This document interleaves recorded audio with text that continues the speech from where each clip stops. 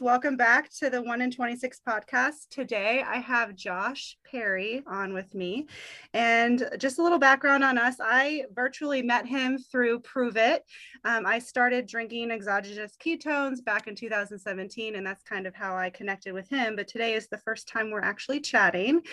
And although Josh does not have epilepsy, he had his first seizure close to 2 months ago. So I invited him on the podcast to chat about that. So welcome, Josh. How are you? Yeah, thanks for having me. I'm doing well. As we were just talking about before, I just moved 2 weeks ago. From tomorrow, it'll be 2 weeks to Florida from North Carolina with my girlfriend, and just getting settled in and then unpacked and all that. So it's feels a weight has been lifted, and then now, getting back into routine and all those things. So it's been nice now. Yeah. And I also saw on social that you have a new puppy. How did the move go for the puppy? Yeah, Cheddar. Yeah. Well, to be clear, we've had him a year and a half, two Oh, years now. okay. I gotta look at the Okay. the dates. We still refer to him as a puppy, like a pup. Or we have a ton of nicknames for him, but yeah, Okay. he's doing well. We actually have him on a ketogenic, like a dog food ketogenic diet through Visionary Pet Food. I think that's what it's called, Visionary Pet Food. I learned about them through Metabolic Health Summit a couple of years ago, and they actually, I think it was the founders of Quest Nutrition, got together with some partners, and they created this facility, taking dogs that were in different shelters that had cancer or that didn't have much to live, and put them on a ketogenic diet and oxygen therapy and all these things, and then had remarkable results. And Visionary Pet Food, I don't quote me on this, but I think was founded throughout that journey, or like right before or something. So yeah, it's a good quality dog food brand, and Wow. so we just get them on that. We have something in common then, right? That's so Yep. cool. So yeah, we just adopted another puppy. We've had her for about 4 days now. Yeah, it's been fun. But you recently had a seizure about close to 2 months ago. And just for the audience to know, 11 years ago, you were diagnosed with a brain tumor. So can you share a little bit about your story? Yeah, so it was March 2010. I was training the off season, getting ready for a competition a couple weeks later in April, which was the first pro contest I won the year prior, and won the best trick contest, landing a trick for the first time that had never been done in competition. So I won the contest, and I won the best trick contest, which won me a Harley Davidson brand new, which I sold to pay bills back then for the year. I was smart. I knew I didn't want to wreck it and lose the value. So, fast forwarding March 2010, I'm getting ready for that same contest and practicing a new trick outside of the foam pit on the real ramp, because I needed to see if I could get it dialed in for the contest rather than trying a trick for the first time on a ramp at a contest. Probably not the smartest decision. And that the first one I tried, I was afraid of under rotating the flip and the spin of the trick. And so I overcompensated and then got ejected off my bike and kind of like hit my head, wearing a helmet, but got knocked out.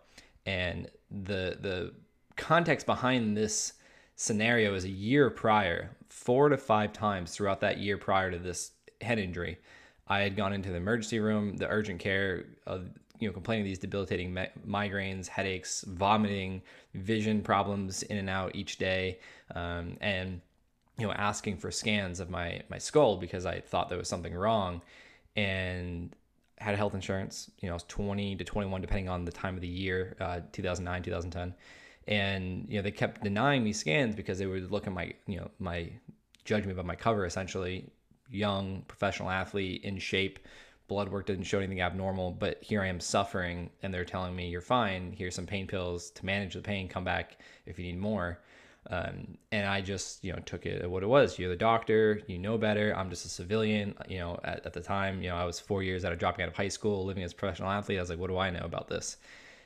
Lo and behold, I didn't have a pain pill deficiency because that head injury now required an MRI. So a year of complaining of headaches, migraines, vomiting, vision problems, asking for a scan, being denied, even though I have health insurance, I'm paying for it, because essentially they judge me by my cover.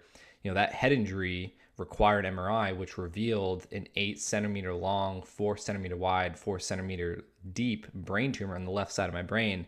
So I don't know if you can see, but the surgeon did a really good job. Like starting right here, my forehead, the scar goes all the way back and then around to here. And it was like, I think in real life, it's like about like that big. It looks like, you look at the MRI, it's like a funky sweet potato looking mass in the left side of my brain. And fast forward a week and a half later, had the surgery, they removed it, and I was back on my bike in 5 weeks after surgery, and I was competing 13 weeks after surgery in England.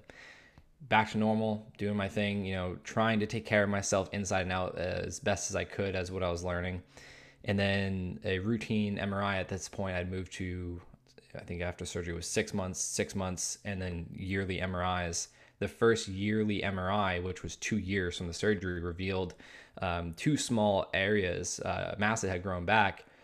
And my surgeon explained that when they got in there for the original surgery, which took 6 hours, the tumor had wrapped around the main artery and my optic nerve. So he said that the regrowths were just regrowths. They were just residual cell growth, because when they got in there, it was so complicated that they couldn't risk hitting either the optic nerve or my artery for many obvious reasons of risk, paralysis, gone blind, could have had a stroke, could have bled out.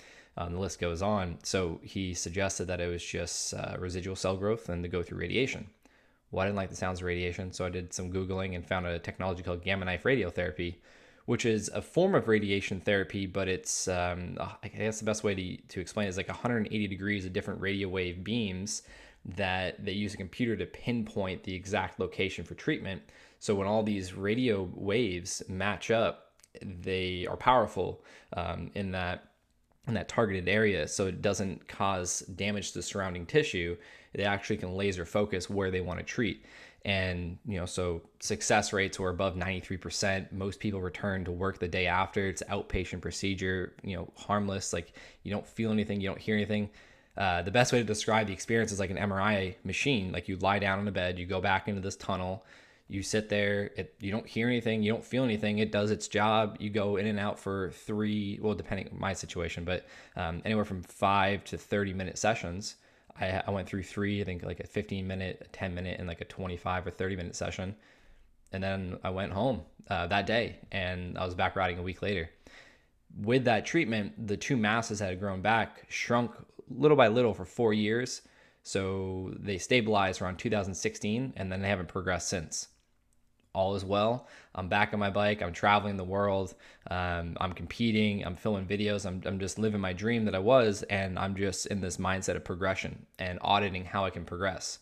And then, yearly and then bi-yearly scans advance. And then it was February 2017 that 2 new masses on the opposite side of my brain popped up. And this was right after my best year competing, which was only 2 months back on my bike after an ACL reconstructive surgery, which is when I met Jackie before the surgery. So she walked me through prehab, the recovery from surgery, and then strength training, getting back on the bike. And I was competing in the World Series and in 10th overall in the standings, best year competing ever, getting ready for the next season, 2017. February started off the year with a 3rd brain tumor diagnosis, leaving me with 4 tumors in my skull.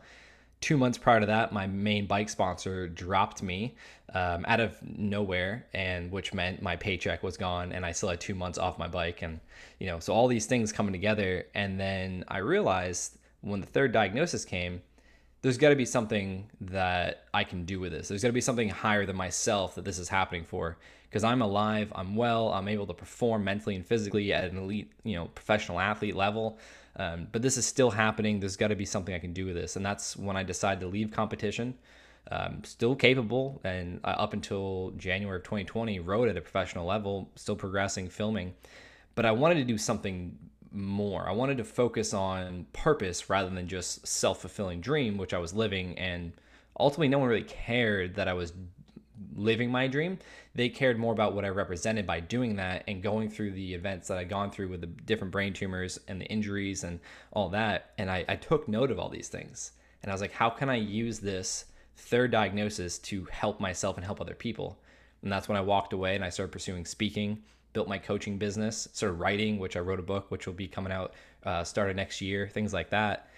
And that's when I got really passionate about following a ketogenic diet. So the backstory with that, I know I'm rambling, but this is all coming to a peak here soon.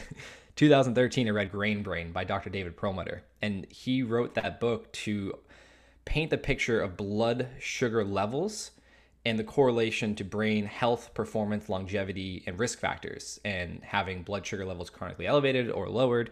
Talking about higher fat, lower carbohydrate diets. Talked about ketogenic diet, ketones. The first time I'd ever heard of that, it was in that book. And here's someone who's a board certified neurologist, whose father was a neurologist, whose son is also a neurologist, which I've had the pleasure of meeting both of them. And they're talking about food and how that affects your brain health and performance and resiliency. And so I took note of that and I started applying these things. I found Mark Sisson with the Primal Blueprint and Paleo. I found Dr. Mark Hyman, Dr. Daniel Amen. And then, years kept going on. I found Dr. Ryan Lowry, Jacob Wilson, and then the whole Prove It community. And I just started applying all these things. And so fast forwarding 2017, the third brain tumor diagnosis, I asked the surgeon, why is this happening again? We took the first one out, it grew back, we zapped it basically with Gamma Knife, they shrunk. Now other ones are popping up. And he mentioned, it could be a genetic thing that's like a DNA kink or something, like a genetic kink in your coding somewhere that's making these pop up. And I remembered in Grain Brain, they talk about epigenetics, which ketones have profound epigenetic abilities, which is able to signal a gene to express itself one way or another. So we're looking at inflammation and all these different signals in the body, as well as energy. And we know with lower energy, the body starts to deteriorate, just like a car if it runs out of energy. And I was like, man, maybe there's something to this ketogenic diet and ketones and fasting and these epigenetic components. Let's go all in on it. Because at this point, I was 150 grams of carbs or less a day because I'm an athlete. I'm training hours a day on my bike. I'm training in the gym. I need glycogen stores. I need to, fuel my muscles properly. Didn't really understand the context of keto adaptation at that point. And I don't use carbs much anymore like I was then. But ultimately, I went all in, started testing my blood, started fasting.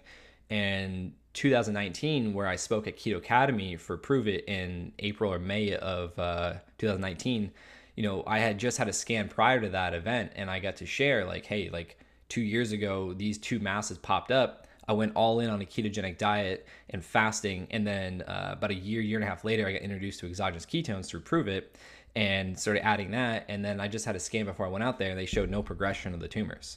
And so that became something that kind of fulfilled my theory of what I was doing, and I continued down that path.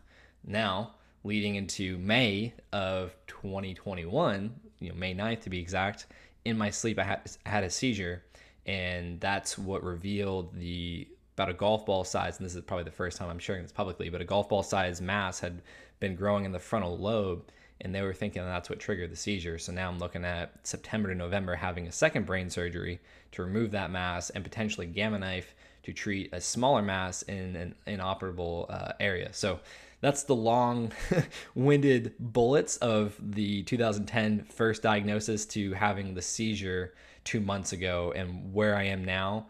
And just, I guess, some foreshadowing of my mindset throughout all this, but also what I'm looking forward to. I'm not really looking forward to, right, but what I'm looking in the future of having to go through another second surgery. Yeah, but you can also go into it more confidently because you've been through it. I mean, unfortunately, but in a way, you're kind of prepared with the same treatment options and all of that. So let's go back to May. When you had the seizure and you were in the hospital, when they did an MRI in the hospital for you, right? And a CT scan. Did they know for sure that seizure was triggered from your frontal lobe, or was that solved after your scan? They don't know. I mean, and I should clarify, myself, my surgeon, the neurologist at the hospital, because I was on vacation at the beach with my family. Mm-hmm. We all suspect that the location, the size of where it is, that it caused a seizure. But I don't know if there's any way to tell until they do a biopsy or till they get in there. It's just kind of all like educated speculation at this point. Mm-hmm. But I do know from my experience that the day prior, like I said, it happened at 2, 3 a.m. in my sleep. The day prior was probably what I see is a storm of inflammation through that day that could have triggered it. So I don't drink alcohol even enough to say I drink once a month. But I do love dark beers, which comes from my past and my team manager when I was for my bike company I was sponsored by, traveling around the world, getting me to try new beers and acquiring that taste. And so I found myself enjoying darker beers. That night prior, I had 2 glasses of 11% stout. So it was like a really strong dark beer. And I also had, some starch and some, I think I had a slice of carrot cake or something that night. Like a lot of things that are out of the norm for me. But I did take some exogenous ketones. I didn't take berberine like I normally would with that whole situation. So what I'm thinking is that, nutritional intake and the alcohol intake that day triggered a storm of inflammation that may have, thankfully triggered the tumor and its location to trigger a seizure. And then ultimately, that led to an MRI that revealed, hey, this mass needs to be taken care of. I was unaware that it was there, or at least the size that it was there. So I think it was just like a perfect storm of things that triggered it, which revealed that, hey, there was a brain tumor, which, maybe if I went another 6 months, same lifestyle, no alcohol involved, no starch, no sugar, may have triggered it, but maybe in a more severe way later down the road where I could have been driving and it happened. But this time, with the storm that I created, essentially in my mind, that it triggered it in my sleep. Right. And unfortunately, a lot of people do have their seizures in their sleep. And I mean, I guess in a way, thankfully, it's not when you're behind a vehicle or doing something else. But I think that it's good that not good, but good that something happened that you know about it instead of, like you said, 6 months from now. Now let's talk a little bit about the seizure. When I listened to your podcast, you talked about how you were kind of aware during the whole thing. Mm-hmm. Can you share with the listeners about that experience? Yeah, it was interesting because I was, obviously, like I said, I was asleep, and when it started, I didn't think, oh, this is a seizure or is this, I was like, oh, I'm waking up. Like I was just like, when you wake up in the morning, like you're aware, like you're conscious of waking up. And then I still couldn't see anything. Everything was still dark. It was just pitch black. And I was like, oh, this is interesting. And then the best way I can explain it is this, like, it felt like my brain was going on overdrive and it was just like spinning around. And I just was like, what the hell is this? And then as it progressed, I was like, oh man, am I having a seizure right now? Because like, I don't know, like, I mean, a friend of mine, Matt, he explains it like when you put your tongue on like a D battery when you're younger and like that sensation. And after he described it that way, I was like, I could see that. But then also there was like this other piece where it just felt like my mind was just spinning in circles and it just progressively got more and more intense to the point where I was like, shit, is this a seizure? Am I having a seizure right now? And as soon as I thought that, it just kept magnifying and I blacked out and I woke up in an ambulance. And Jackie explained in our episode that there was, some convulsions. She, I was already on my side, so she didn't have to do anything. There was some blood because I bit the shit out of my tongue. And she said I turned blue and then, was fine after that. But she said it was like a minute and a half it occurred for. But then there was like this whole thing with the ambulance because we were in like a beach house, like having to like get me down the stairs and then onto the ambulance and everything. And I woke up in the ambulance and was like, oh. Like I was like, oh, that must have been a seizure, I guess, because here I am. And she was like, everyone was like really worried, but I was fine. I didn't have any pain. There was no fear. I just was like waking up super groggy, and I was just like, oh, okay, so something happened. And everyone's like super worried, and Jackie's like, you're gonna be okay. And I was like, what the hell happened? Like I just remember going to sleep, and then now here I am. So yeah, it was fascinating. And I don't know, I still haven't looked into seizures much. Something that's kind of interesting about me is like I'll either like look super into something. Like before my surgery in 2010, I was looking up YouTube videos of brain surgeries. I remember I was watching like one of the Saw movies where they actually have a scene where like I just super interested. And then now I'm just kind of like, it's kind of irrelevant to me because like I just want to like learn what to do.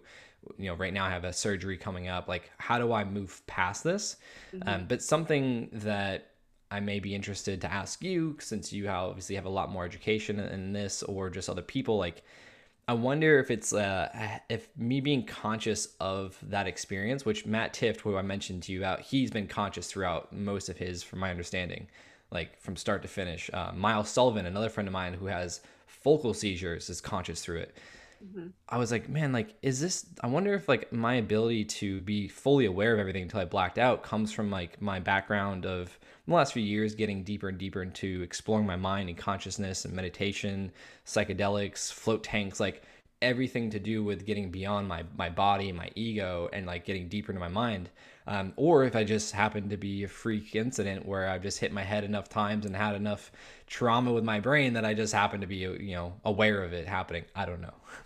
Yeah, I think it could be both. For it also could be the type of seizure you had. There's things called partial seizures where you are cognitive of everything. Typically, when people, the blackout part of it is so like what I mean when I say partial is it could have started out as a partial seizure and then led into a tonic clonic, which is a generalized seizure. So when the seizure affects your whole entire brain, you're basically all the neurons are shooting everywhere and then your body responds by convulsing because it doesn't know what your Mm-hmm. brain's going nuts. So it could have been both. You could have had started off with one and then led into the other one. Okay. That's Fortunately, interesting. yeah, I think a lot of people don't have those warning signs, um, or they're not intuitive to how their diet is or how they take care of themselves, so they don't know that something's off.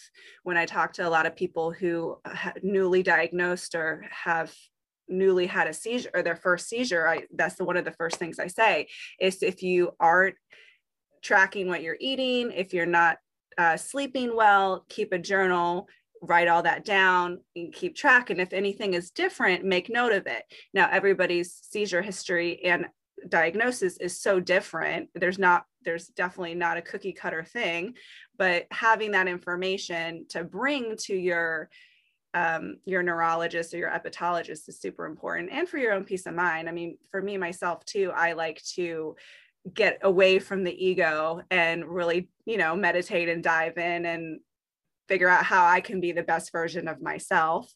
So that's important. That's what I share for other people. But I think that I think also your mindset about the whole experience too is knowing that, I guess, you could very well have Googled seizures and seen so many traumatic things.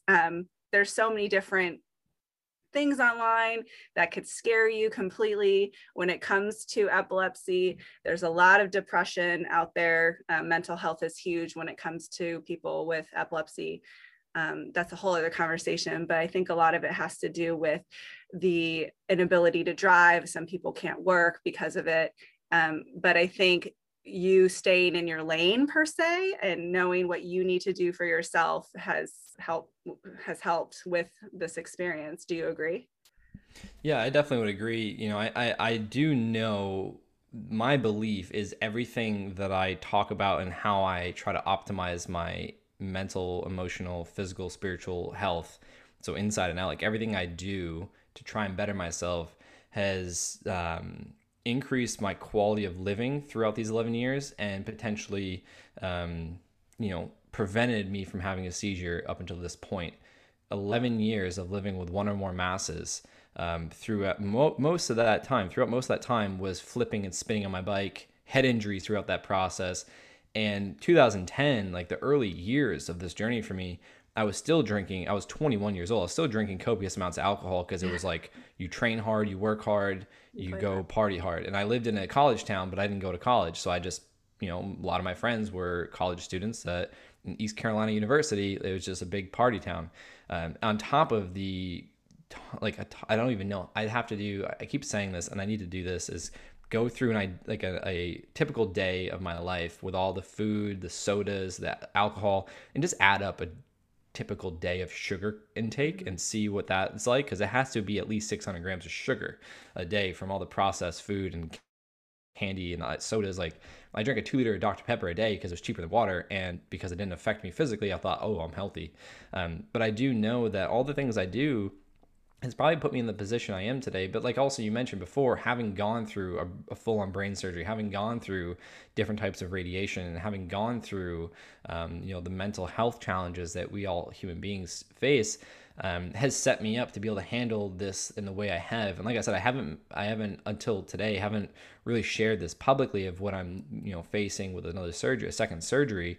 But I do believe, just the way I live my life, the things I'm interested in, and how I apply those things, that it's set me up mentally and physically to be in a much better space than back when I was 21 years old, to be able to go through this, but also to have the mental capacity to look at it the way I am and just treating it like another injury. Like, okay, what's the diagnosis? What's the recovery look like? Like, how long? Like, what am I doing? And more importantly, how do I use this to help fuel my mission of serving other people? And what my main outcome from all my intentions, whether it's keto, it's mental, it's business, it's speaking, communication, whatever tool, if you want to call it that I'm sharing with someone, it all comes up to the higher purpose of helping people define who they are based upon the vision they hold in their mind, rather than being defined by their circumstances. Because I could easily, any of these things that we've talked about that I've gone through, could have easily given up on what I'm pursuing, played the victim card, play small, and been like, oh, woe is me. And no one would probably judge me other than people like Jackie. Maybe my parents to a degree, that people actually know me and would say that's not you. With all that said, for 2 or 3 weeks, I didn't understand this, but I was battling depression after going through it. Something we spoke about before we started recording was I didn't know you're not supposed to drive. So I've been driving this whole time till recently, finding out that like, oh yeah, you're not supposed to drive when you have a seizure, and you have to be on a low grade of anti-seizure medication.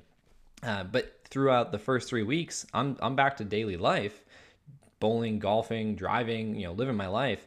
And it got to the point one day where I was talking to Jackie, and this is right before we moved. And I was like, man, I have this feeling like I still, backing up 6 months ago, I told her, I was like, I have this feeling that everything's going to be not just good, but great for, the life we're pursuing. A lot of changes, her leaving her athletic training background to now pursue photography full time. Us moving to Florida from North Carolina, a lot of different things we're pursuing, a lot of different projects I have going on. And I was like, I just have this feeling, like this overwhelming feeling of just like this weight lifted and everything's gonna be good. And even through the seizure, I still had this sensation and this belief and this overall feeling that everything's gonna be great, like life's great. And then 3 weeks later, I just told her one day, I was like, yeah, I just like lately I've been feeling like I've been doing everything, been taking care of my clients, been getting all my responsibilities done, but I just have this feeling of like, why bother? Like, I could go bowl, I could go work out, I could go golf, but why? I could pick up riding again 16 months later, but why? Like, why not just sit around and just do nothing? Or like, I was even questioning, not in a suicidal way, but like, why even bother living? Like, why bother? Like, just kind of questioning everything from like a more, I don't know if stoicism, like stoic way, or like just like a, like philosophical way. Like, why do any of this? Like, why try to better my health? Why take this medication? Like, why? Like, and she was like, yeah, that's a form of depression. Because like the things you enjoy doing that you're questioning why even bother doing them, now you're not doing them, but you're taking care of your responsibilities. Like, you're doing the day in, day out things you need to do that you label as need to do. She's like, yeah, you're depressed. And it took me a minute to fully understand and then accept that. And then by doing so, I freed up a lot of judgment on myself of like, why am I not doing this? Why am I not getting up when it's dark out and going to the gym and doing this and that? Like, why am I just like kind of being lazy, which is, not how I normally am. And so, then moving forward to then learning that, oh yeah, you're going to have a second brain surgery and potentially Gamma Knife again in a couple months here. And then that's going to prevent some plans and some physical things. I know the recovery after brain surgery is at least 3 to 4 weeks of not doing anything besides just sitting around, walking, maybe not doing anything to elevate your heart rate or blood pressure. Like I've been through that. I know that. And so just like foreseeing like what's to come was just keeping me super, super like bummed. And then I decided, okay, the tools that I, have learned and that I help my clients implement and learn is, okay, here's where I am. Well, what do I want? I know where I am. I don't want this. What do I want? And then getting a picture of that. Okay, cool. How do you make that happen? And so I decided, long story short, to take all of that negative energy, if you will, and put it into a project that I can document right now, going through the surgery, going through all these things in different forms, and then pulling the lens back even further and documenting all the behind the scenes to create a documentary film or docuseries, however it ends up being, to be able to share with other people, and then starting my foundation and all these different things. That's like, I've always found myself putting myself into something physical to distract from myself from whatever negativity. And that's how BMX was really shaped for me, becoming such a passion that I made a career out of, and that literally and figuratively saved my life. And now I've learned so much about awareness. It's like, okay, rather than trying to run from this, now I'm using that energy to do something, not just avoid it and suppress it, which is something I've learned from emotional trauma in the past that could be creating the experiences of whether it be a seizure or brain tumor.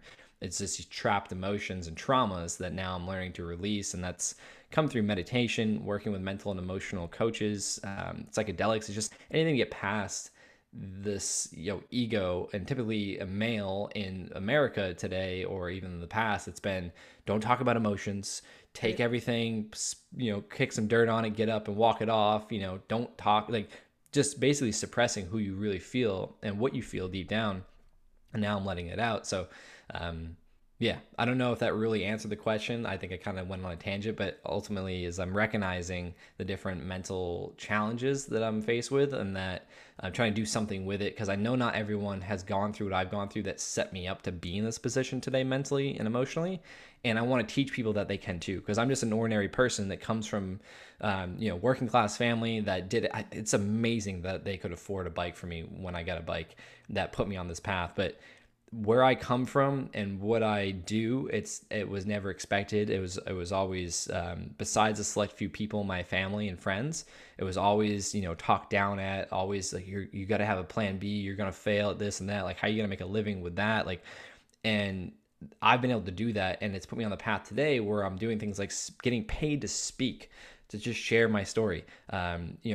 Getting paid to help people optimize their business or their health, like all these things, like writing a book, like all these things that I didn't identify with before. And that where I come from, it's not like, people don't do that where we come from. Like, you go be a doctor or a lawyer, or a landscaper, or a construction worker, like something like that.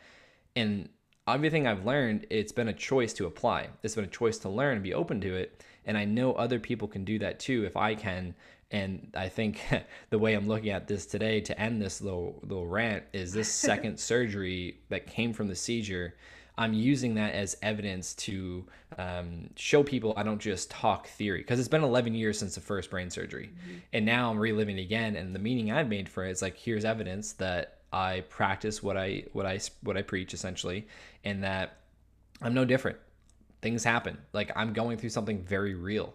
It may look in the micro very different than what you're going through, but on the macro, as a human being, the same needs as a human being challenged, the same thoughts, the same emotions, the same physical parts of my being are being challenged. And everything that I'm sharing is something that I've learned and applied. And maybe I don't practice it consciously every day, but that's the beauty of it, is because it's been ingrained in me. That's an unconscious program I run to. When negativity happens, whether it's a minute or a week that I'm experiencing it, going through it, I snap out of it to, what do I want and how do I do that? How do I make that occur? And that's the message I want people to understand, is you're not defined by your circumstances. You're defined by what you put up in your mind, which has a lot of influence in the outside world. It's just about navigating through that. And that's something I've learned the hard way and now the easy way, and putting certain people in my life to remind me of that, and then just my own reminders in how I live my life. Yeah. So the seizure, so I guess the seizure itself was, yes, it was a pivotal moment, but you can relate it to your whole entire life, which in turn will translate to other people, people with epilepsy or people without. The experience can translate to other different things for people. Does that make sense? Yeah. I mean, it's essentially what this tattoo means right here. It looks backwards. It's mirrored, but it's a C with the greater than sign, then E. Mm-hmm.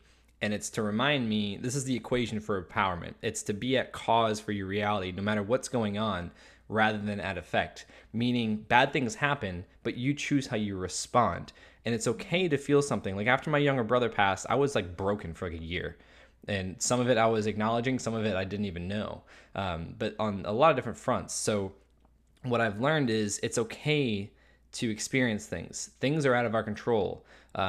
Everything we think we have control in, we really don't, depending on how deep in conversation you want to get with this topic. But we can't control our outcomes in our lives, but we can control how we respond. We can control the thoughts that we have to a degree. We can control our behavior rather than saying, oh, this happened to me, so I'm this and I can't do that. Or I'm not good enough, so I'm just going to stop. Like being at cause for your reality subjectively rather than at effect is essentially literally being empowered. And that's something that I think everyone, no matter what they're going through, has the ability to do, is to shift your focus. Because you can focus on all the things in your life that make you unhappy, and you're going to see more of that.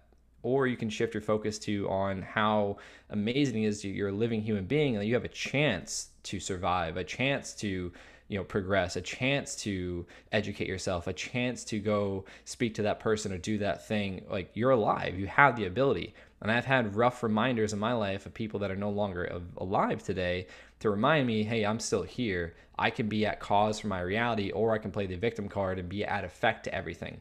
And I started to really understand that years ago when Jim Carrey gave a talk, and he said, life doesn't happen to you, it happens for you. You choose how to see that. Your perspective is going to lay the path you're going to take, and what you focus on expands. Like, that's law of attraction. It's not like you're just going to think about things and attract them. It's like your unconscious mind, you're going to focus your attention. So your unconscious mind is seeing more things. Like a great example of this is, think of a certain car that you like, or a truck you like, and you focus on that for maybe 5 minutes every day to start your day. You're going to start seeing that car more and more. The Raz. Yep. It's just what you focus on expands at the unconscious level. And that's also to say, all the opportunities that you want for something in your life aren't there. They are there. It's just about what you're focusing on. You could be focusing on looking for those opportunities, or you could be focusing on what you don't have and why you don't have them, and then you're going to miss right over them. Right. And I talk to a lot of people with epilepsy about exactly that. Like, they can either focus on how they can't drive because of their seizures, or if they have weekly seizures, they could actually focus on that, or they can shift their mindset and think about what they can actually do. There's so many, especially with the pandemic, so many doors have opened for jobs to allow you to work from home. So look into that. You can look into working out from home, going on walks, drinking more water, those little tiny micro things that we do daily that we don't really think anything of because they're so minute, could actually be a huge shift for someone who is focusing on the negative. So I completely agree with you on that. And I do love that tattoo. That's awesome. It's in a great spot too. So you like look down at your hands all the time, really, and it's right there. Yeah. And something too, to the point you just spoke about, and this is why I think two things are so important: traveling and having something you're passionate about to progress with, whether it's a side hustle, a hobby, or a full-on career. Because with travel, you're gonna get different perspectives around the world. Like, going to India multiple times taught me how valuable running water is, and clean drinking water that we do. Like, I don't believe we take enough time to be grateful for just the fact that you can go turn on pretty much any faucet of water in this country and be able to drink it. In India, we were showering with bottles of water and brushing our teeth, and like it's a whole different world. But then also having something you're passionate about to progress to even level 2 or level 3 or so on and so forth, it teaches you these mindset fundamentals of getting up, trying again, delayed gratification, and working towards something that you see in your mind that is not yet in the external reality, that because time hasn't taken its, time hasn't gone over its job and allowed that to come up. I think travel and working towards something you're passionate about teaches us so many different perspectives to be grateful for things and to understand that, oh, I have to go to work. Or you could say, I get to go to work. How many people wish they had a job that could support their family? Or how many people wish they had a car to get to that job? But it's just little shifts to language, I think, are the most profound things. And that started right after I had the first surgery for the brain tumor. I referred to it as and someone called me out. They're like, do you know what you just said? And I went through it, and they're like, well, do you want that to be a part of you?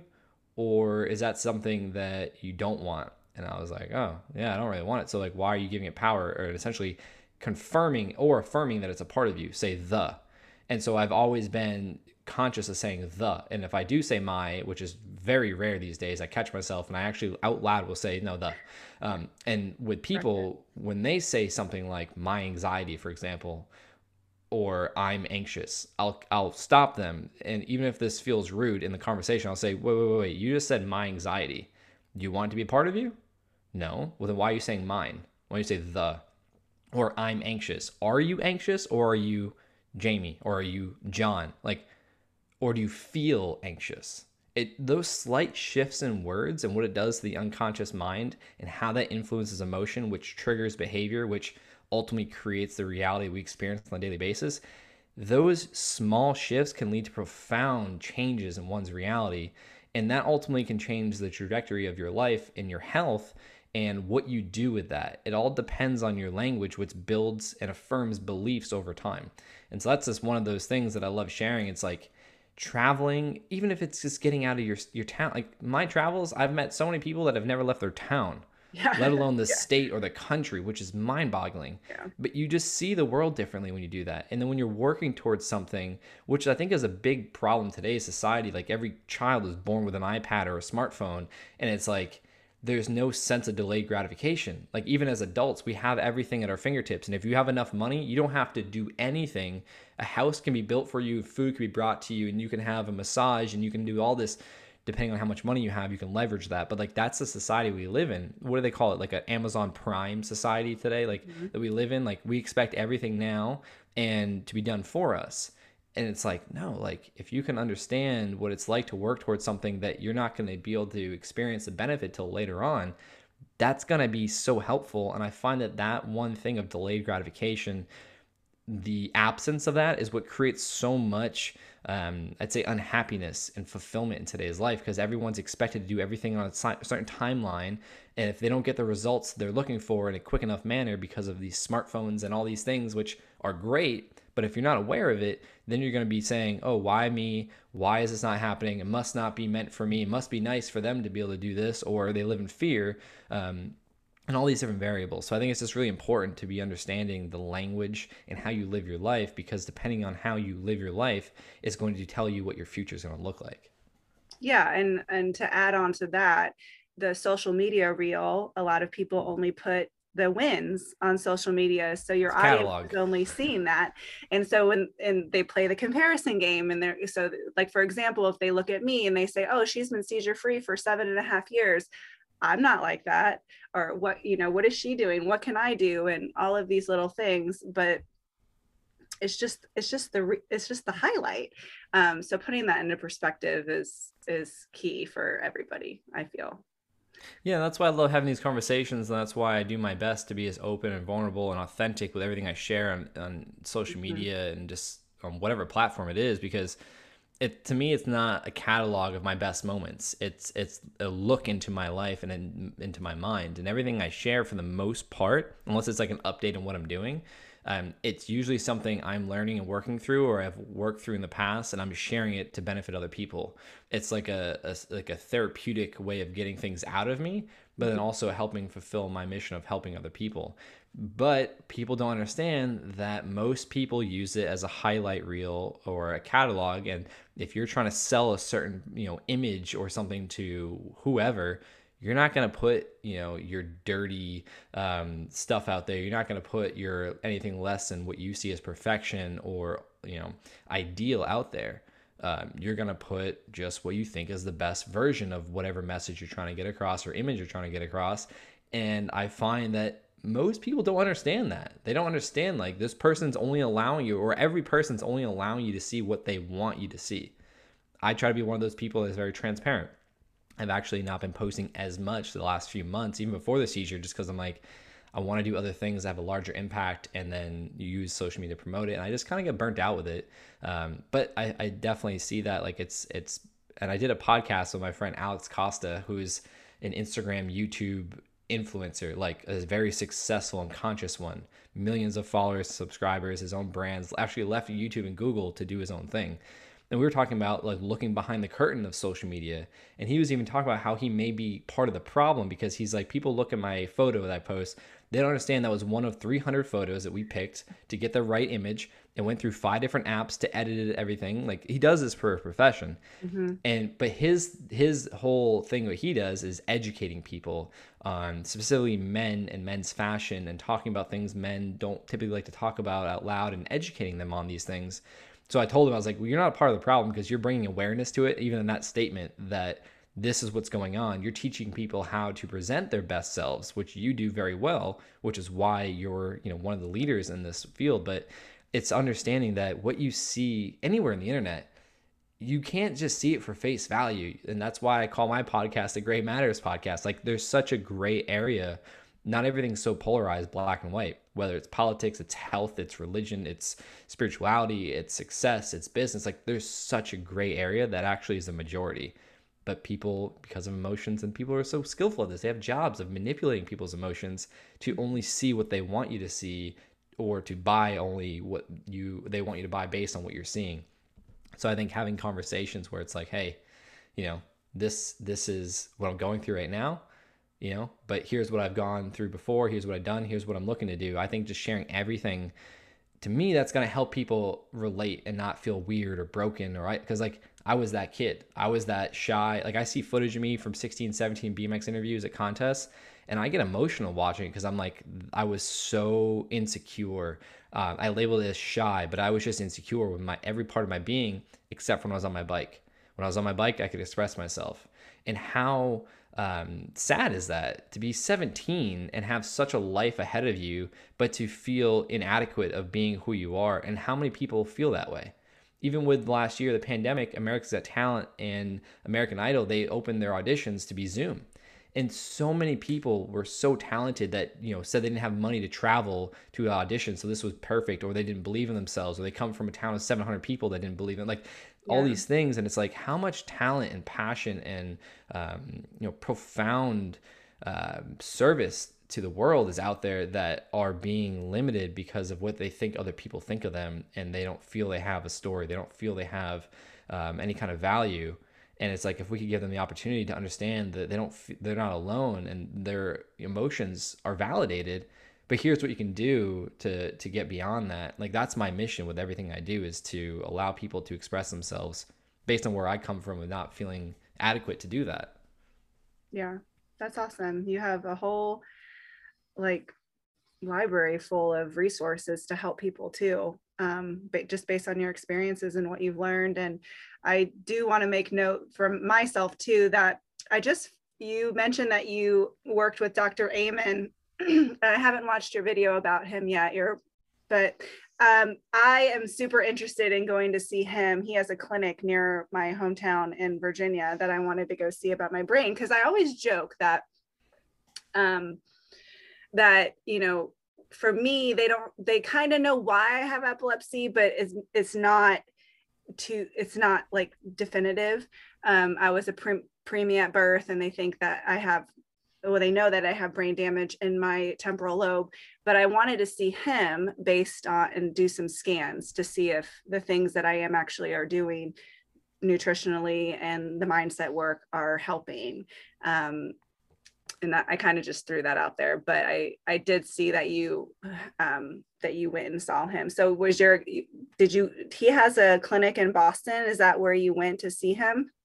No, actually, Ryan Lowry and I went to his Atlanta clinic together, and I believe the video. So if you search on YouTube, Josh Perry, ketones changed my brain, and I can prove it. Little pun there. Yeah. But then also, I have holes in my brain. It was a vlog, and we went through SPECT imaging, which is what Dr. Daniel Amen specializes in, showing the holes in the image were actually blood flow, issue. It wasn't actually a literal hole in my brain. Right. So just to be clear on that, it was looking at like SPECT images, so an MRI looks at the anatomy of the brain. It actually shows the brain and all the layers. SPECT looks at blood flow and certain activity and circuitry of the brain, sorts of stuff like that. So they look at a lot of emotional and personality traits and things, and ultimately blood flow. And so the holes were just lack of blood flow at certain areas. And the way they show up as a hole in the image is based on a certain threshold. So the volume of the image or the lack of, it depends on certain levels of blood flow to that area of the brain.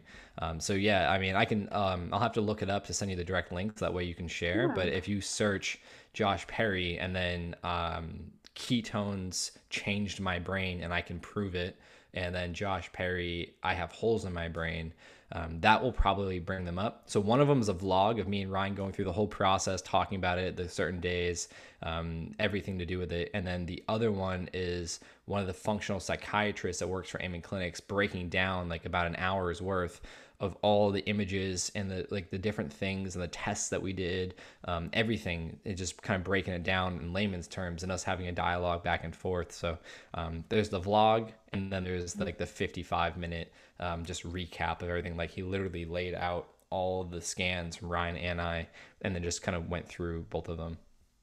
Yeah. So did it show that now, I guess to rewind a little bit, do you believe that you being on a ketogenic diet and doing the ketone therapy with exogenous ketones, that helped keep um, your tumors and everything good for as long as it did?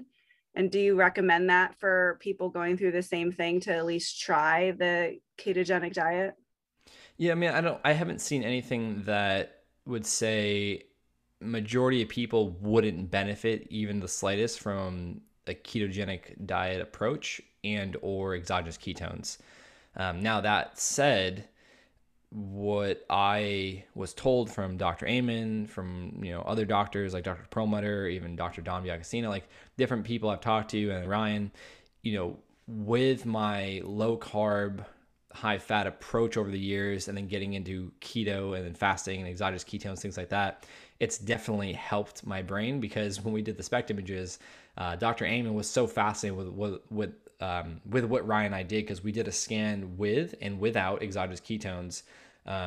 We did a baseline without, and then we did a concentration test and scan without, and then we did a concentration test and scan with exogenous ketones. So we had different comparisons, and Dr. Amen was so fascinated by what we did that he had me on his podcast to talk about it and my story and everything.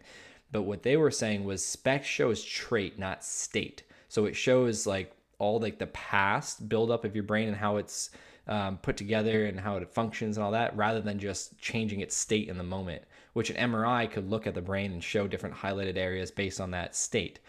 What we were able to do was show the brain can shift from trait to state in terms of what it shows on the scan because of exogenous ketones. Now, I wish I would have done this in a different manner, or in the future do it differently, because I used a can of up. So the free cell form, which is rapid, and then Ryan used the salts, the keto nat. I obviously the ups have caffeine. I would have loved to have done it without caffeine, because I do know caffeine affects blood glucose levels as well as blood flow levels in the brain and different focuses. So to be thorough, I would have wanted to do it a different way if I could do it over again.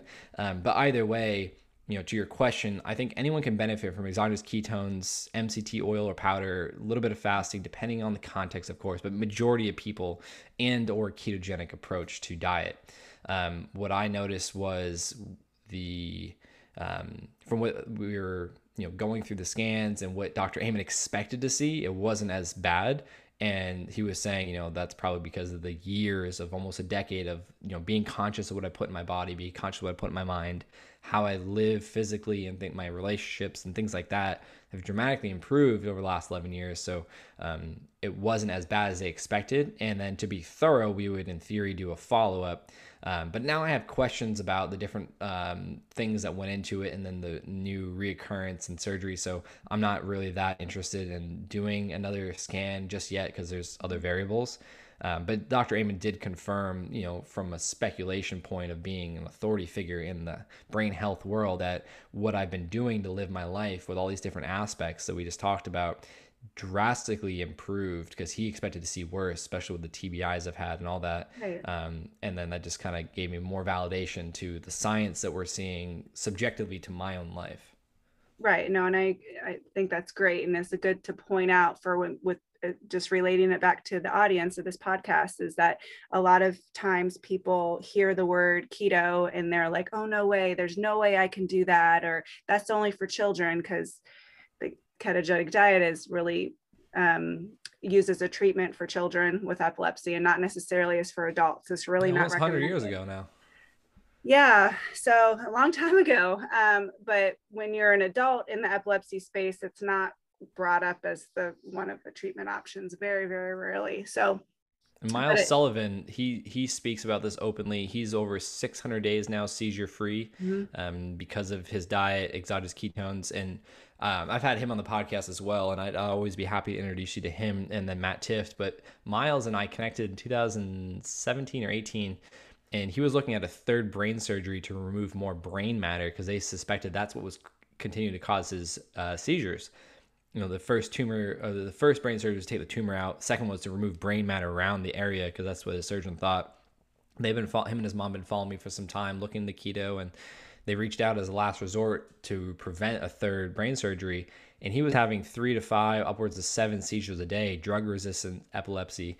And after a few weeks of implementing a ketogenic approach to his diet, they started to diminish in numbers a day, into diminishing in days a week, and then going a week at a time, a month at a time, seizure free. And then, there was some ups and downs throughout the years, but he just posted the other day, I think it was like 585 days seizure free now.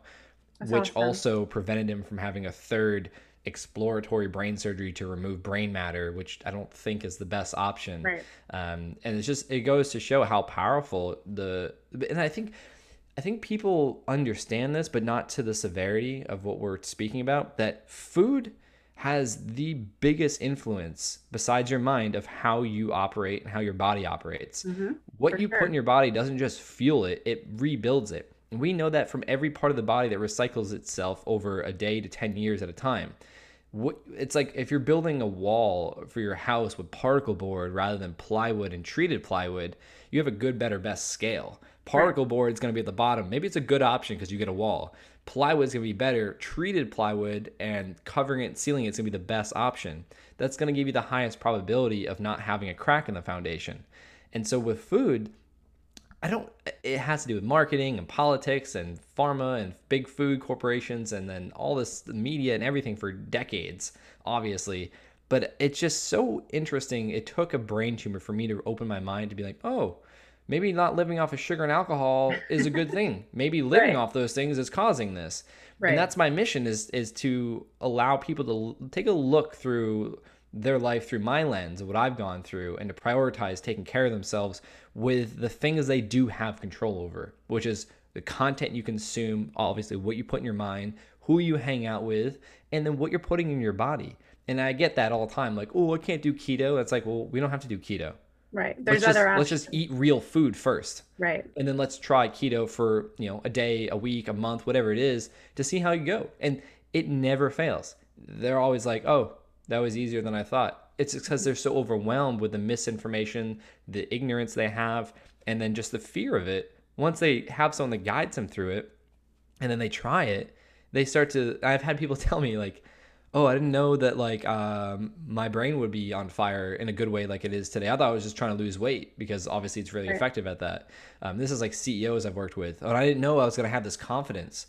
I didn't know I was going to be able to put, thoughts together to where I presented this business idea. That could be $1 million idea that you helped me with. And it's like, yeah, like I didn't get into keto for a weight loss, effort. My body composition improved, of course. It couldn't help but do that using fat as fuel, but it was mostly about my brain. If not everything it was about my brain in entirety when I started. And then I started to learn deeper and deeper how this can help so many people, especially with mental health, which I have a lot of friends in that space that write books and speak and produce content about mental health. And it's like, they're all on board for the most part about food, maybe not so specific into low carb keto strategies, but just eating real food and supplementing and removing the toxins, which most of the toxins are, unconsciously chosen, AKA cigarettes, alcohol, other drugs, or just sugar, things like that in abundance. Of course, there's a gray area with sugar. Sugar is not the devil. It's not evil. It's just a matter of your sourcing. So there's a lot of variables to it. And I just think that it's just something that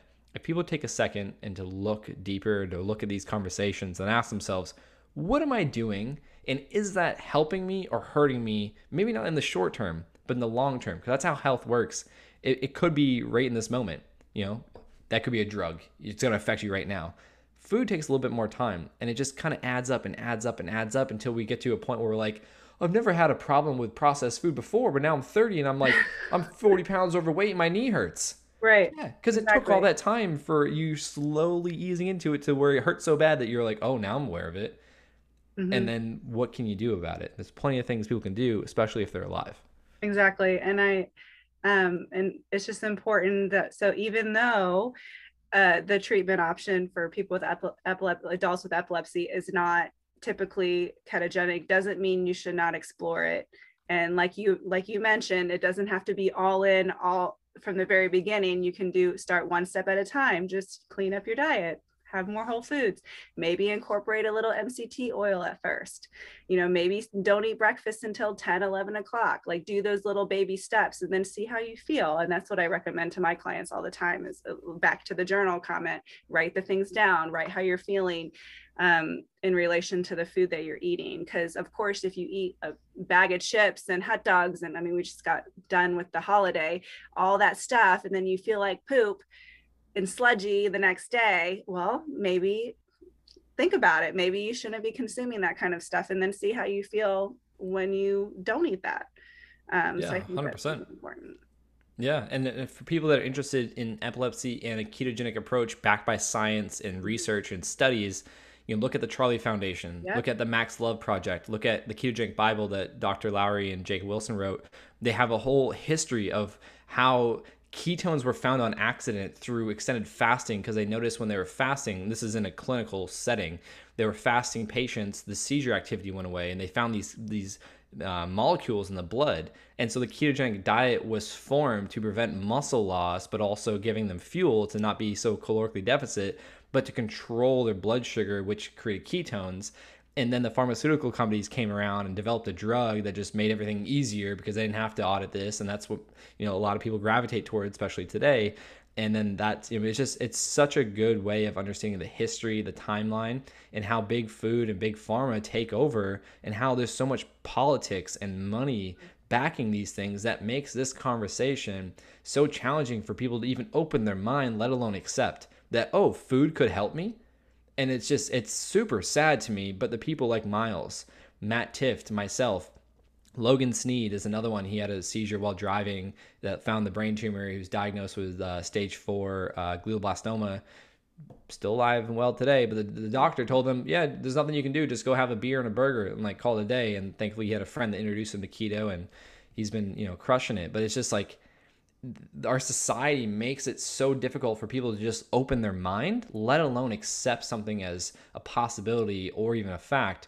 But there's plenty of research out there. There's plenty of information sharing the history and the timeline around these things and why things are the way they are now rather than what we would expect them to be. And it's just a matter of people taking the time. The Ketogenic Bible, you just read that one chapter in it Yeah. about the storyline, and especially with epilepsy and all the different things with Dr. Cahill, and like there's just so much there in terms of value, and just small portions of time to take to at least be curious. And I think everything comes back to, if you can look at life and your reality with curiosity rather than judgment, you'll start to see more opportunities pop up in front of you to increase the probability of having the ideal life that you actually want, and not just running from something you don't want. And a ketogenic approach could help some with epilepsy. It helps Miles, helps many other people. The Charlie Foundation is formed off of it. Max Love Project is all about educating. Like, there's so many things. And the Metabolic Health Summit is another great organization and event of all the greatest thought leaders and doctors and speakers and scientists in metabolic health, whether it's for epilepsy, cancer, athletic performance, mental health, diabetes, whatever. There's just so many resources, especially if you have a phone, like you can access any Yeah. one of them. Yeah, for sure. All right. Well, thank you so much. I think we can end on that note. I appreciate your time. And is there any one last piece of advice that you'd like to give the audience before we sign off?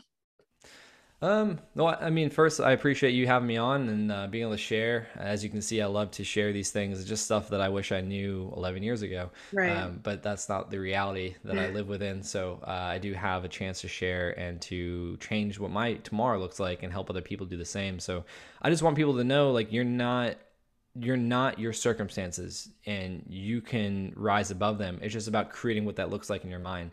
And that may be challenging. I went through that for 2 years after leaving BMX and having an idea of what I wanted to do, but I had this internal belief around identity that I wasn't capable because I was just a BMX rider. And so I understand that it could be challenging to create that vision. It could be challenging to find your true purpose. It could be challenging to find your passion. But the reality is, it's not impossible. It's just a matter of you exploring what excites you, exploring what you love to do, whether it be a side hobby, a side hustle, or even a full on career. It just takes time. The learnings come through the journey. And by pursuing stuff that you are passionate about and exciting for you and that you love to do, you're going to learn more about yourself and learn more about how you can optimize yourself and just be open and curious. And then on top of that, I just love to let people know that, like, fear is just a thought. And that thought triggers the emotion that is fear, which drives the behavior fueled by fear. And you can change those thoughts. So you can change your emotions and you can change the behavior you take. And just by doing simple things like that, you're going to create a whole different reality that you experience on a day-to-day basis. And that's going to indirectly and directly affect other people and the world. It's called ecology. It's about self, it's about others, and it's about the planet. And when you can make these shifts, you can make shifts to other aspects, but it starts with you. It's another phrase I love to say is, you be the change you want to see. Start with you, share from a place of love and experience with others, and you'll start to see a ripple effect occur within your community, outside your community, and the point where I've got to today, where I have people around the world that somehow are interested in what I have to say, which is something I'm still trying to fully wrap my mind around. But I've taken note of it and I've gone all in on it. But at the end of the day, I'm no special. I know people are gonna say that sounds harsh, that's sad. Like, I don't mean it in that way. I mean it is, I'm a human being just like every one of you. And if I'm able to do the things that I'm able to do because of the thoughts and the emotions and the awareness and education, the experiences that I've gone through and the choices I've made, so can everyone else. Maybe not in the micro. Again, if you don't have legs, for example, which I know people that don't have legs, maybe you're not gonna be able to ride a bike or ride a bike to the degree that I've ridden it. But in the macro, when it comes to a human need and a desire, the choice is there. It's all about what you put in your mind. And so plenty of resources out there. You are one of them. I am one of them. There's so many free resources. There's so many low cost resources. It's just about being open and asking for help and seeing where that takes you. All right. Thank you so much.